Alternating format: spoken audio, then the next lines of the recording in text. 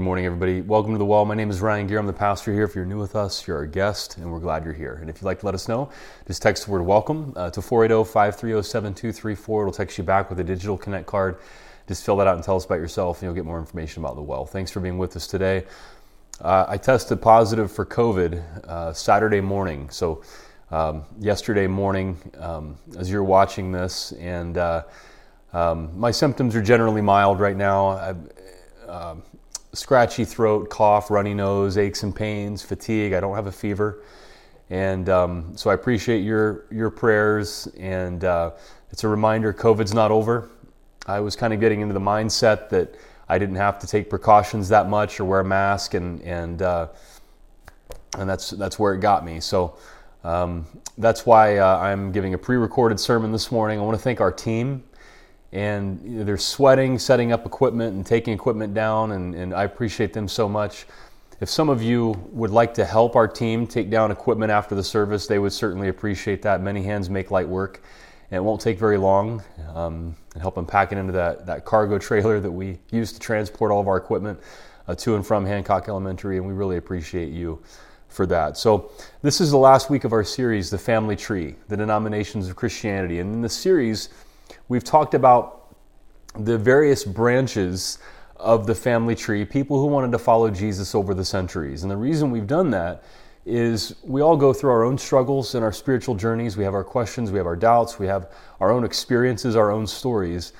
And a lot of times we can feel alone because it may be that the particular struggles we have or questions or doubts, they're not really permitted in some churches that we've been a part of, and we don't talk about it with other people, and we're not really sure, if we're the only ones who have ever thought this or felt this way.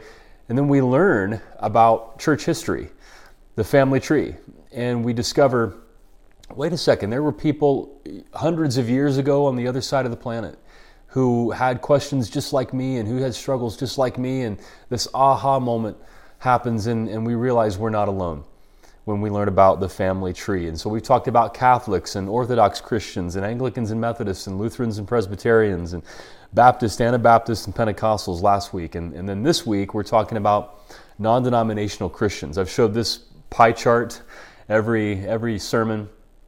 This is all the Christians in the world, over 2 billion people.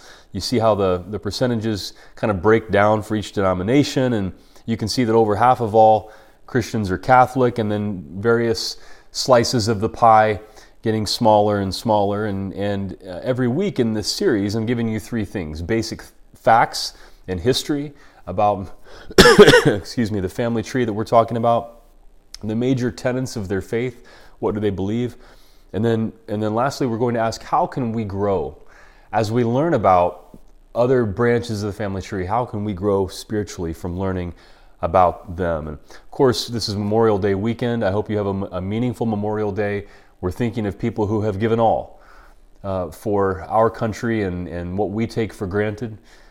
Certainly, the violence we're seeing in the form of mass shootings is weighing heavily on our hearts, and I'm going to talk about that at the end of the sermon today. So we appreciate you being with us. Now, a little over 2 weeks ago, Hannah and I took our boys to the Coldplay concert here in Phoenix. I think that was too long ago from when we got COVID. I don't think that was the reason, but we gave our boys earplugs and we took them to see Coldplay at State Farm Stadium, the big football stadium where the Cardinals play. It was an amazing time, and for Hannah and I, it was a special time because we got to see our boys sing their hearts out and dance. They love Coldplay. They know the songs. And it was just so sweet. And so I had a video, it's about 30 seconds long, of our boys dancing and singing to a Coldplay song called Humankind. And I just, I'm the dad who shows you pictures and videos without you asking. So I want to show this to you. It's about 30 seconds long. Let's watch.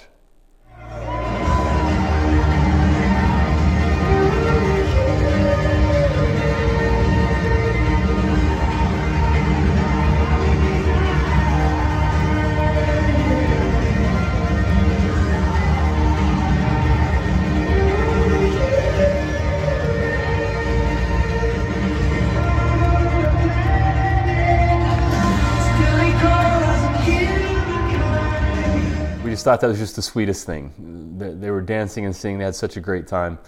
And Chris Martin is the lead singer of Coldplay. He grew up in England and lives in the LA area now. But if you don't know his story, he grew up in an evangelical non-denominational church. He went to boarding school where he was exposed to kind of high Anglican worship during the day. And then his family was a part of an evangelical non-denominational church. And Chris Martin was in. As a teenager, he was very much a born-again evangelical Christian with everything that goes along with that. If you grew up similarly to that, the way that I did, you know what that means. And he gave an interview with Rolling Stone, I believe this was in 2019, when he talked about his upbringing, and he talks about how his church experience influenced his music. And then the interviewer asked him what his view of God is now, what it was when he was younger, and what it is now. And Chris Martin told about going through a time of questioning in his teenage years. And this is a 4-minute video. I think it's worth every minute of watching as Chris Martin tells his story. And for me, it shows what we're talking about today, that there are two kinds of non-denominational churches and what that can mean for our spiritual journeys. So let's watch this clip from Rolling Stone in an interview with Chris Martin. Let me ask you something else about that, though. What was your relationship with God and the church then? Then or now? Then. As a child, and then now? I've always had a feeling of being part of a much bigger picture. And I was lucky when I was a kid because my mum is from Zimbabwe, so I would go to Zimbabwe a lot and see a very different side of the world. And so that made me realize there's a much bigger story going on than just me. And my relationship with God at that time was very much to see God as a man in the sky with a beard who was quite nice but also quite punitive, and that if you did things wrong you might risk going and burning for a possibly substantial amount of time, which is terrifying for kids. And you fully subscribe to that? Fully, to the point of crazy problems. And then there was a slightly more evangelical side with a more born-again sort of thing. As a young person? Yeah, a very young person. And in amidst the sort of scariness of it is also a real warmth that comes from a lot of the great prophets, but Jesus included. His pure message was one of like, hey, be nice to other people, treat each other, look after people. So there was a lot of real beautiful stuff being fed to me, as well as some slightly more terrifying stuff. So for a while, I was like, half of this feels really right and half of it feels really scary. And that was my relationship with God then. You said born again? It was kind of born again? You went from just kind of ordinary, strict both. upbringing I was both. to then having even a larger burst of religion. Yeah, because both. One in one sort of part of the day and one in another part of the day. Parts of the day, that's strange. strange. Meaning like at the schools you go to, that's very much the standard stuff. The sort of bedrock of Satan's going to get you. And then at night when you come home? Well, I was at boarding school, but yeah, and then I was into it, like a more evangelical thing. You studying the Bible and everything. You shared that with you too. You know that. I shared, and with a lot of people actually. Well, clearly. But that was very much at the core of who they were and how they started out and their message and is today. They're preaching. So what that did was ease a big pressure. And then made me question, like, hey, maybe some of this stuff that I'm learning about God and everything, I'm not sure if I subscribe to all of this particular religion. So for a few years, that was a bit... Is this very boring? No, I'm fast. So for a few years, that was a bit wobbly. And then eventually I just was like, okay, I think I have my own relationship with what I think God is. And it's not really any one religion for me. So, and your relationship with God now? Because God is throughout this album. Yeah, for me, God is everything and everybody, and it's and it's love, and it's the miracle in every cell of everything, and the vastness of the mystery, and in your nose, and in my knee, and in this guy's lovely hair. Your balls. Thank you. And yeah, it's everybody, and everybody is precious, and everything is here. Everything is part of the grand design. So you can see in Chris Martin somebody who had an upbringing in an evangelical, non-denominational environment, and then as a teenager began to question those things. And now he wouldn't call himself a Christian. I would certainly say he's a quote-unquote spiritual person, but his beliefs are a lot different than they used to be when he went through this crisis of faith as a teenager. And I think his story sets the stage for talking about non-denominational churches today. So first of all, non-denominational means two different things. The first meaning is there are a lot of churches that are essentially Baptist churches. They're Baptist in theology and practice, and they leave their denomination to become independent. And so they are non-denominational, but they are essentially Baptist churches. There's nothing wrong with that. It's just that's often the case when you see a large megachurch in a city that's a non-denominational church. Often that will be really a church that's Baptist in theology and practice, but they just don't have a denomination anymore. So most of the big churches in this area are actually Baptist churches. There's one that is non-denominational, but that fits this description. It's called The Grove in Chandler. It's a non-denominational church, but their theology is Southern Baptist. They're involved in social work. They do a lot of great things. And at the same time, they send their kids to Liberty University, that was founded by Jerry Falwell. And they have Southern Baptist theology. And so that's the first meaning of non-denominational. The second kind of non-denominational church, or interdenominational church, tends to be historically what have been known as congregational churches, congregationalist churches. So some of the early settlers to America, as you know, were Puritans. They were separatists who came from England. They didn't want to be a part of the Church of England, like Chris Martin was exposed to in boarding school in the daytime. They wanted to have their own separate experience of religion that tended to be more conservative, like Chris Martin's non-denominational evangelical church that he and his family were a part of. And so they traveled to the Americas, and they practiced their religion in New England. They were not a part of a denomination, but they were autonomous congregations, independent congregations who worshiped God as they saw fit, different from the Church of England. They were both conservative and liberal wings of Congregationalist churches, from Jonathan Edwards to Charles Chauncey, who championed rational religion and universalism. Key leaders were John Cotton, who was called the father of New England Congregationalism. And so one type of non-denominational churches we've essentially already covered when we talked about Baptist churches last week. But we haven't talked about these non-denominational churches that are Congregationalist historically. And so what are some distinctives of Congregationalist churches, and what does that mean for the well? Because we are influenced by this movement. So distinctives, first of all, they're called Congregationalist churches because they're congregationally governed. Non-denominational or interdenominational churches don't have a bishop or a larger group that governs them. They're governed by the congregation, hence the name Congregational. And the Well is an independent, non-denominational church. We're not a part of a denomination. We're governed by our congregation. So we fit into this mold historically. Another distinctive is that Congregationalist churches historically have valued education. For example, Harvard and Yale were founded as schools to train congregational clergy. I'd say that's a pretty good pedigree. A distinctive of Congregationalist churches was, and this is really important, so we're going to park here for a moment, freedom of conscience in faith and worship. So my wife grew up in a New England-style congregational church in Aurora, Ohio, a suburb of Cleveland.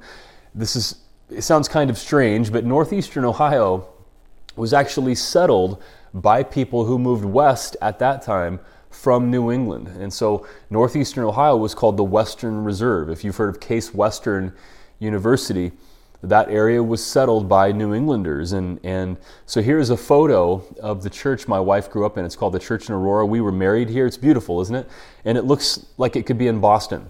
It's very much a New England style of architecture, and the history of the church comes from New England and these Congregationalist churches. For example, the homepage of their website says this: "We give each person space to follow the Word of God according to the dictates of their own conscience." Now think about that for a second. And then if you scroll down on their website, it says, "We respect and encourage all Christian faith traditions. We strive for unity and mission while practicing grace in our theological differences." Does that sound familiar to you, people of the Well? See, the Well is very much in this tradition. We don't necessarily call ourselves a Congregationalist church, but we do sit in this tradition of churches in America. And this type of church predates the founding of America as a country. This is so important. Next week, actually, you're going to hear a sermon from Reverend Bill Schnell, who was the pastor of the church in Aurora for almost 30 years. While my wife grew up in this church, he's going to speak to us on the first week of a new series we're starting next week called Road Trip. And we're going to hear from guest speakers from around the country speaking on whatever they are passionate about. I contacted several people and I said, you can talk to us about whatever you're passionate about. And so next week, Reverend Schnell is going to give a sermon on authority and responsibility in creation care. He's talking about a Christian view of environmentalism and Christians caring for creation. He already sent it to me. It's great. And that kind of gives you insight. He's a thinking person. He's been taking classes at Harvard and Yale since his retirement. And he comes from this Congregationalist tradition. If you remember, several weeks ago, we talked about Roger Williams, who founded the first Baptist church in America before America was the United States. He was a Puritan who was a part of the Massachusetts Bay Colony in the early 1600s, and he was expelled from the Massachusetts Bay Colony because Roger Williams said, we should buy land from Native Americans instead of just taking it from them. Yeah, they quickly kicked him out for that. But you can see how he had a respect for the Native American population who was already here. He was kicked out of the Massachusetts Bay Colony and he traveled to Providence, Rhode Island, where he started the first Baptist church in America. Now, check this out. Roger Williams believed in freedom of thought, in freedom of religion, as in the government can't make you ascribe to a certain religion if you don't want to. And he believed in the separation of church and state. So the first Baptist church in America was northern, pro-freedom of thought, and pro-separation of church and state. This was over 100 years before Jefferson wrote the Declaration of Independence. Roger Williams was an influence on the founding fathers of the United States. And his view of religion, that you should be able to worship God as you see fit, according to the dictates of your own conscience, that a pastor, a church, a bishop, a denomination should not be able to force you to worship in a certain way, that got into the water of America and became part of our First Amendment. Freedom of speech and freedom of religion. This is the tradition that the Well stands in. There are people who will hear me talk about the Well and that I teach the Apostles' Creed, I teach the faith, but at the same time, we don't make people pretend that they agree with everything that they hear me say. There are people at the Well from a wide variety of backgrounds who have a wide range of opinions on lots of things. And we don't say that you have to agree with every single thing to be a part of the Well. We're not necessarily a creedal church. We say, do you want to follow Jesus? Jesus said the greatest commandment is to love God with all your heart, soul, mind, and strength, and love your neighbor as yourself. Do you want to do that? Well, then you can sign on. You're a part of the Well. And there are folks who think that's weird. Actually, it's very American. And it predates the founding of the United States here. When people came to this land from other countries who had state churches who forced them to worship in a particular way, and they said, no, we believe in worshiping God and thinking and believing according to what our conscience tells us is right. And we don't want to be forced by some, higher, ecclesiastical authority to worship in a way that we don't think is right.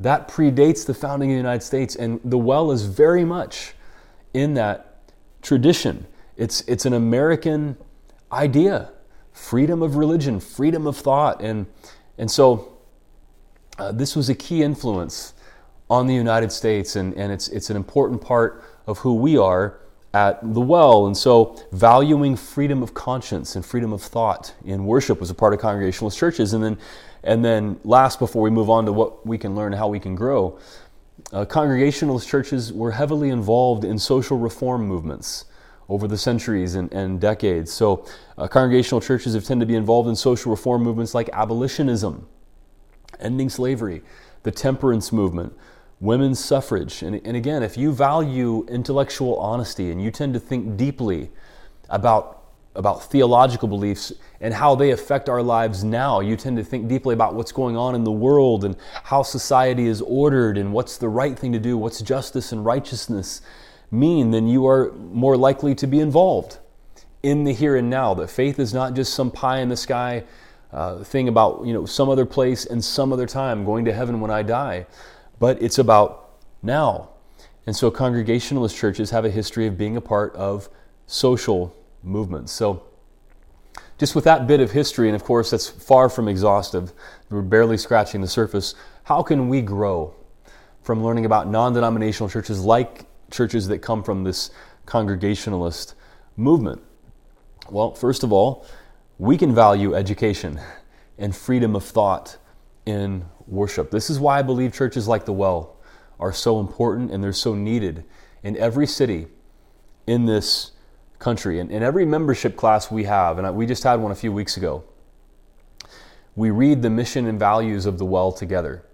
And then I ask the participants, were there any words or phrases that jumped out at you? Was there anything that was meaningful that you heard that you would like to discuss or ask more about? And here's our mission statement. For example, at the Well, our mission statement is to create a community where thinking, compassionate people can find a spiritual home and cultivate a Jesus-inspired life.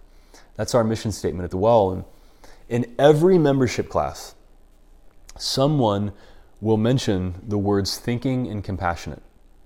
They'll say, I appreciate the fact that this church makes room for thinking people and compassionate people who want to live by their head and their hearts and think deeply about issues and how we live and how it affects other people. And I just appreciate the fact that we're able to think here. In every membership class, someone will say that. And that is a thoroughly American idea, that you can think about your faith. You have the freedom to be able to think and be honest about your faith. And so a church that allows people to be honest about their questions and doubts can also prevent the kind of crisis of faith that Chris Martin had as a teenager, and so many of you have had or are having now, and can help people to realize it's okay to have questions. It's okay to not know everything. It's okay to accept some gray areas in a world of black and white. If you're a parent or a grandparent, or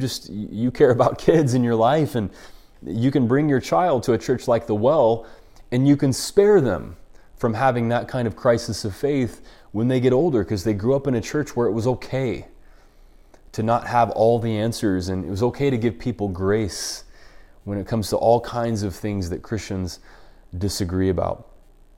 And then another thing that we can learn, the ways that we can grow from these non-denominational Congregationalist churches, is to get involved in social movements to make society better. When you value education and thinking deeply, you realize that faith is not about just some other place, some other time.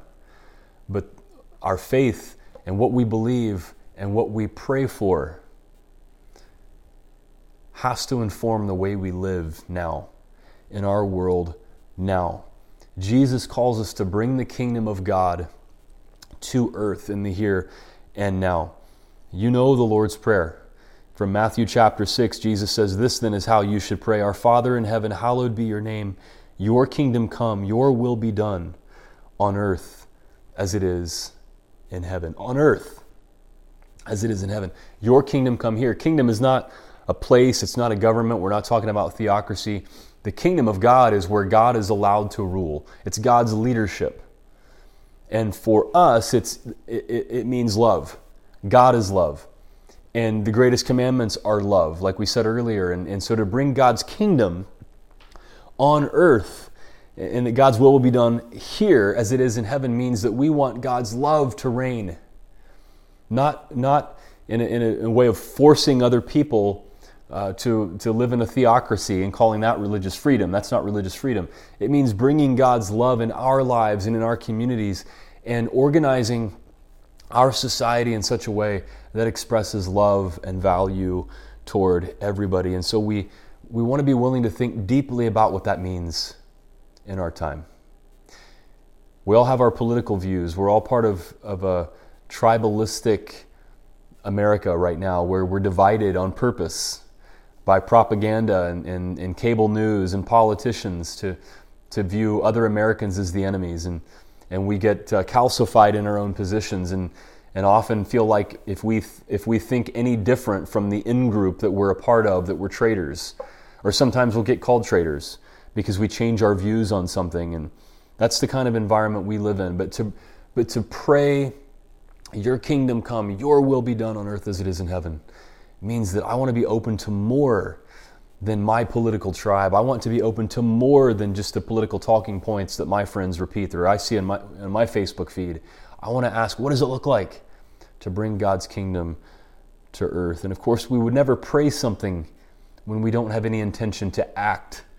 That would just be hypocritical. You would never want to pray for something that I'm not willing to do anything about.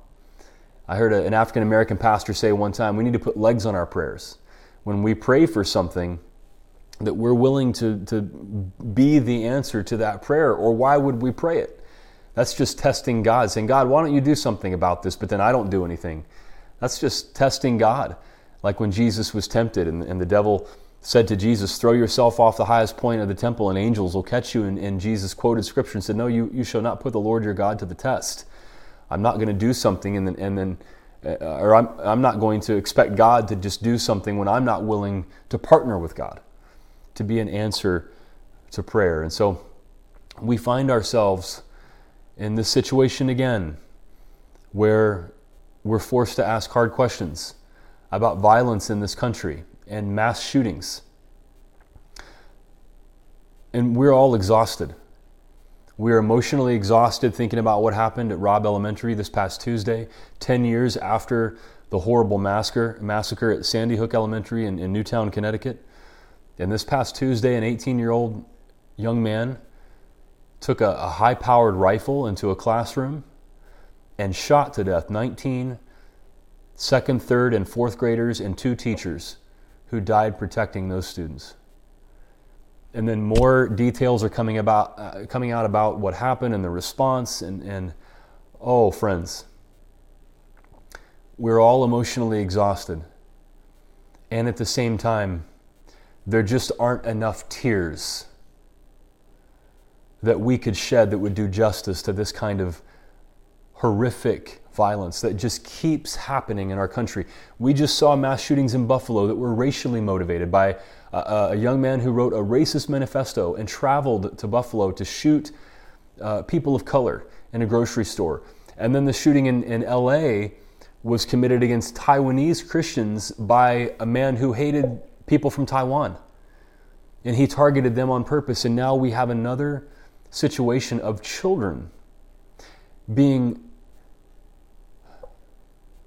thinking about what a gun like that does to little children's bodies in their classroom. And we have a decision to make as a country. Of course, we have different views on guns in this country and what security means, and you know, this is a place where we value freedom of thought. And at the same time, the question facing us right now is, do we continue to allow these kinds of shootings to keep happening? Or do we prevent them? Are we willing to accept the status quo that little children are going to be shot to death in their classrooms? That it's just going to happen? or that people are going to be shot in church, or that people are going to be shot in a grocery store? Are we going to continue to let this happen and accept it's just a part of life, or are we going to step in and say, no, we're going to prevent this kind of thing from happening again, or we're going to do everything we can to prevent this kind of thing from happening again? There are more guns than there are people in the United States, and they're complicated questions with a lot of emotion. And at the same time, my guess is that many of you right now feel like we just can't let this keep happening. So one of the things we can learn from non-denominational churches like these congregational churches, and of course this applies to any of the branches of the Jesus movement we've talked about, where people who want to follow Jesus ask hard questions about what we can do to make society better and bring the kingdom of God, that God's will would be done here on earth as it is in heaven. And I think many of us right now probably feel a sense of anxiety, wondering what's going to happen in this country over the next few years, and who are we, and what this says about the soul of America, and where all this is headed. And we worry about the future. We don't know if our efforts will make a difference. No matter how hard we try, and we're tempted to feel hopeless at times, or to throw up our hands. Well, these children will not get the chance to graduate, whose lives were cut short. But in honor of these children and all children and graduates today, because some of us here at the Well are graduating from various stages in education, I wanted to tell a story. I'm going to close with this, that reminds us that things can turn out much better than we think they're going to. And so before Hannah and I were married, I still lived back in Ohio, and this is early 2000s, and hung out with some friends of mine who had recently gotten married, and they had 2 little kids, and their youngest child was a little boy, and about age 2, 3, so it became apparent that he wouldn't talk around most people. He would talk to his mom, he would talk to his dad a little bit, but nobody else. He just wouldn't talk around other people. And then another year went by, and they became very worried about him because he just wouldn't talk around most people. And they love him, and they took him to get help. And he was diagnosed with selective mutism. If you don't know what that is, it's a disorder that's based in extreme anxiety, where a child will only talk to maybe a couple of people and won't talk to anybody else. And so when you have a child that faces a challenge like that, of course, you begin to worry about them and ask, what is school going to be like for them? Are they going to be bullied? What is adulthood going to be like for them? Because this can persist into adulthood. What are they going to do? What is life going to be like for them? But they didn't throw up their hands. They love him, and they sought treatment. They resourced him with what he needed to be able to deal with this. But at the same time, progress was slow, and of course they worried about him, like we would any time that a child faces challenges. Well, he was born 18 years ago, and so would you like to hear how his story has turned out so far? Last week he just gave the valedictorian speech at his high school. He just graduated at the top of his class, and he's headed to art school now, and he gave the speech. This kid who wouldn't talk to anybody except for his parents for so long just gave the valedictorian speech to all of his classmates at his high school graduation. I just love that story, and it reminds me that when we feel anxiety, when we worry about the future, we don't throw up our hands. We don't think, well, there's nothing I can do. It's all hopeless. No, these parents loved him, and they resourced him, and look what happened. He ended up graduating at the top of his class and doing the very thing that they worried he wouldn't be able to do, which is speak. And of course, it's just so awesome that he gave the valedictorian speech. Things can turn out better than we think they're going to. And like churches and this non-denominational congregationalist branch, there were causes that they were a part of that nobody knew how they would turn out. But folks rolled up their sleeves, and they decided things can't remain the way they are.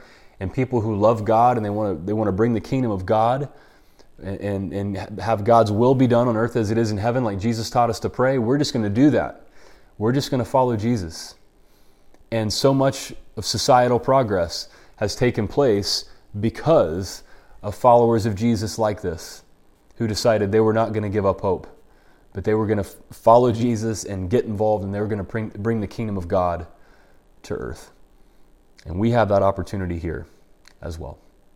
I invite you to pray with me. Oh God, thank you for this series and all of the branches of the family tree that we've learned about here. From Catholics to Orthodox, Methodists, Anglicans, Lutherans, Presbyterians, Baptists, Anabaptists, Pentecostals, and now Nondenominational Christians. And God, we are so thankful for the way that you've worked in people's lives over the centuries, calling people to yourself, calling people into a relationship with you. And then when we had questions and struggles, there were people who came up with different ideas, different solutions. And we think of denominations as division and as a negative thing. And certainly that's been a part of the history of Christianity. But at the same time, it reminds us that you're a big God and Christianity is a big tent. And people who want to follow you, we are in a diverse family where there are many branches. And those of us who have felt alone with our questions or our struggles, we are not alone.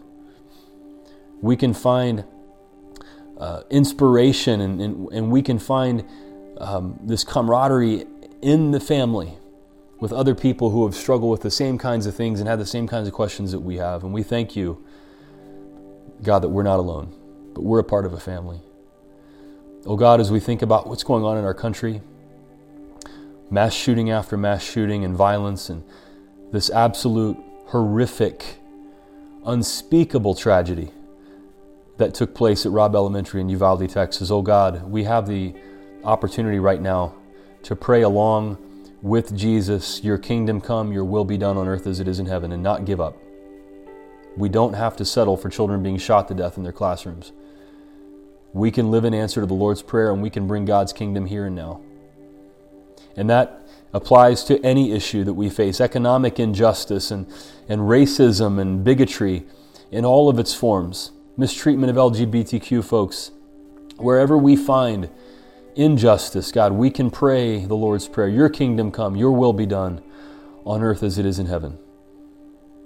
And oh God, as we do that, we will know that we stand in a long tradition of all of these groups of people, these branches of the family tree. We are not alone, but we are a part of your family. And oh God, we thank you for that reality in Jesus' name. And everybody said, amen.